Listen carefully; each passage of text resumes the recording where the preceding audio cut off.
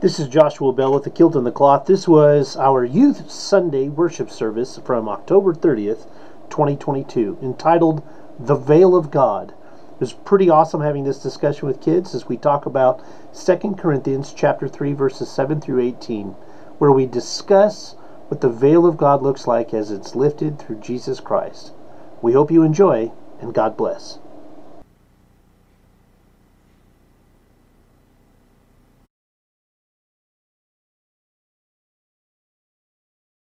Second Corinthians chapter 3, verses 7 through 18. Now if the ministry of death chiseled in letters on the stone tablets came in glory, so that the people of Israel could not gaze at Moses' face because of the glory of his face, a glory now set aside, how much more will the ministry of the Spirit come in glory? For if there was glory in the ministry of condemnation, much more does the ministry of justification abound in glory.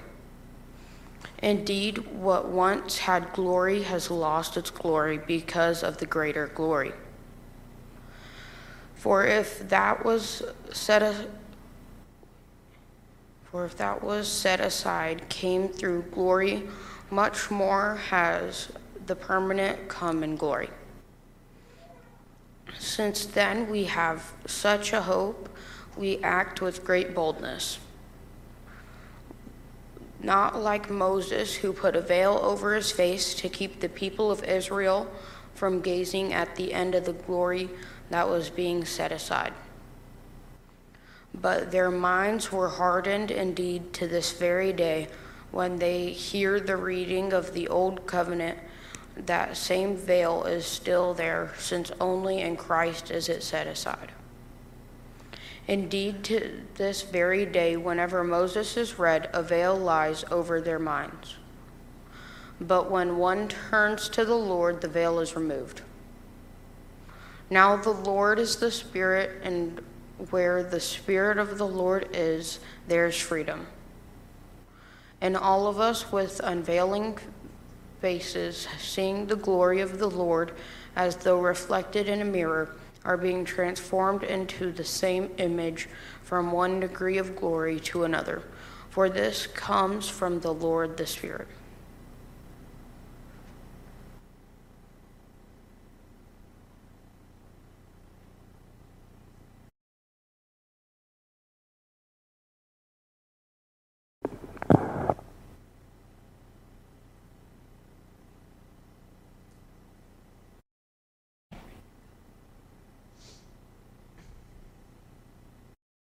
Look at this pumpkin.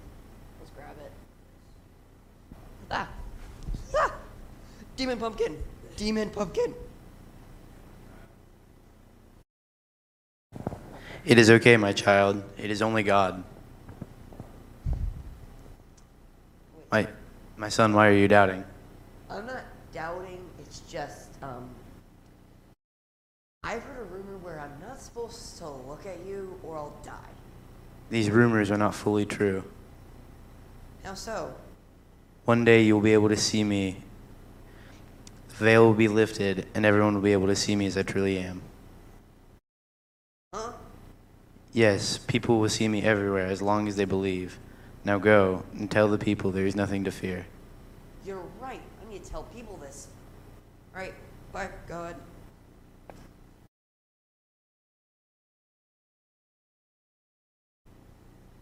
Guys, I just talked to God. No. God was the pumpkin, and he said one day the veil will be lifted, whatever that is, and that we will be able to see God everywhere. You're crazy. They all say. You're not wrong.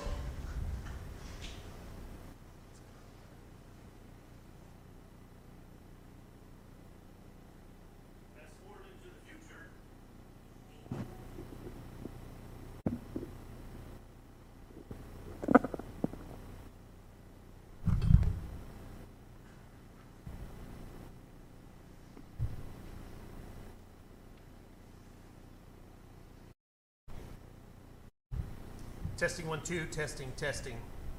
Mic check. Mic check. 1, 2, 3, 4. 1. Okay, let's do mic 1 again. Check mic. 1. 1 good. Mic 4. Mic 4. 1, 2. Fantastic. Okay, here we go, ladies and gentlemen.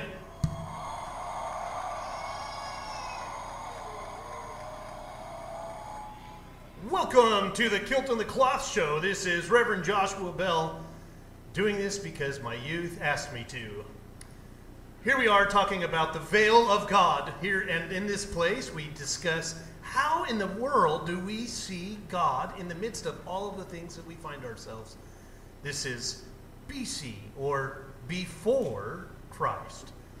All right, so let's just start with our contestant number 1. Our person number 1. Bristol Dale, where is it that you see God?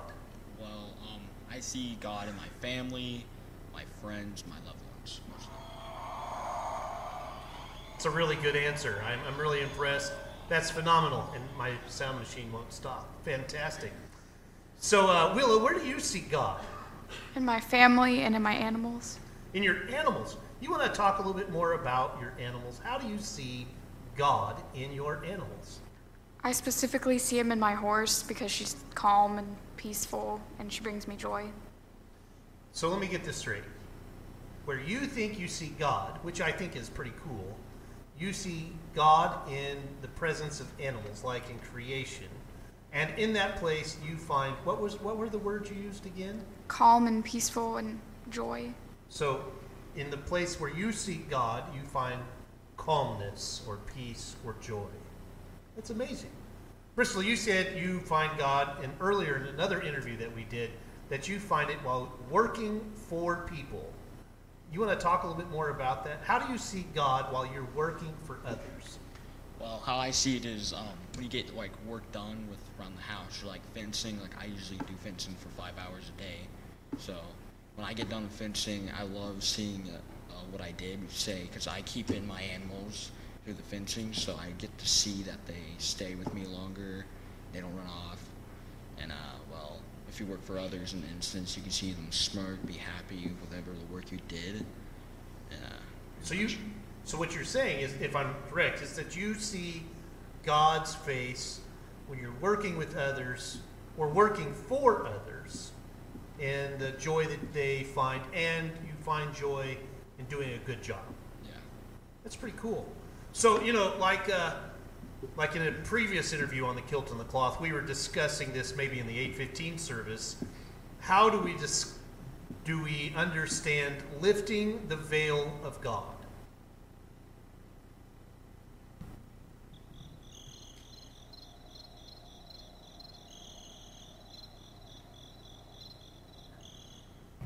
That's funny because adults have the same problem. Ladies first. Oh yeah, let's see what she says. Yeah, where do you think it's easiest to see us lifting the veil of God? Where do I see it easiest? Well, yeah, well, okay, so maybe that's a little bit more complicated because lifting a veil, it's a weird term.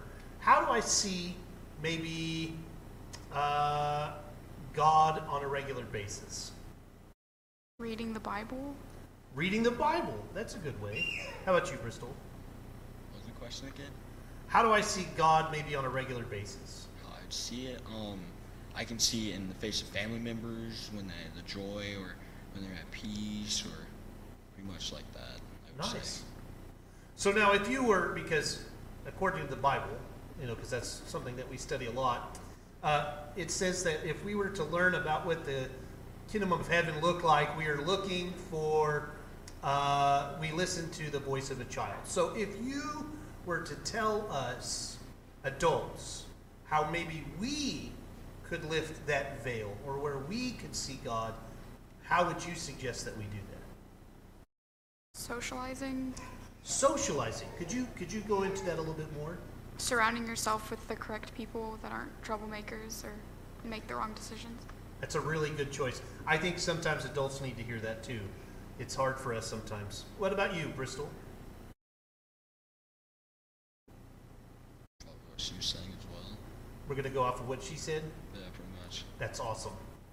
So we find ourselves in the midst of this, trying to figure out ways of surrounding ourselves with people that are of like mind, maybe. People that also discuss things. But I think what Paul talks about here specifically is allowing others to see it. So for the very first time, this is the question we forgot at the earlier interview of Kilt in the Cloth. If I was going to introduce that to somebody that might not even know who God or Christ is, because Christ becomes the veil, according to Paul, right? So how would I talk to somebody about it if it was the very first time? Well, knowing off the history lessons, I have no clue. Other than history lessons? I just say like run it down shortly. Of what run it down, I would say. Talk about your relationship, maybe? Yeah, like that, or like run down like stories or all types of those. Tell stories about how you may see it, right? Yeah. That's good. What about you, Willow? About what he said. About what he said. Fantastic. So now we have swapped places at this point. Wait, let me do that one again. Yeah, that's pretty good. Well, is there anything else that you wanted to tell the adults about where they might need to see God's face? Or are you going to give free horse riding lessons? Are you planning on building anybody's fences for free? No. No, okay. No. So no building fences for free. Are you going to give horse riding lessons to anybody that just wants them? No, okay, fantastic. That's good. So is there anything else that you want to tell the audience before we end this episode of The Kilt in the Cloth? I would say look for it more in different types of people, and trustworthy, the ones that you don't think you would trust more in your life. Lean towards them and help them guide the way to the light, I would say. Or just help the ones that don't understand a lot, or the younger kids. Like they don't know much, but you have to teach them a little bit more, I would say. That's really good. How about you, Willow? Nothing? She's like, I've said everything I need to, Josh. My brilliance has already filled the room. I keep forgetting to say, I'm sorry, this whole interview, we haven't called you Your Highness once. Since you are Miss Teen Rodeo Queen, we make sure we got to say that at least once. Or is it Princess? Queen. Sorry, she corrected me. Queen, not Princess. Fantastic. Well, with nothing else to be said, this is in The Kilt in the Cloth saying, let's keep it Jesus-fied.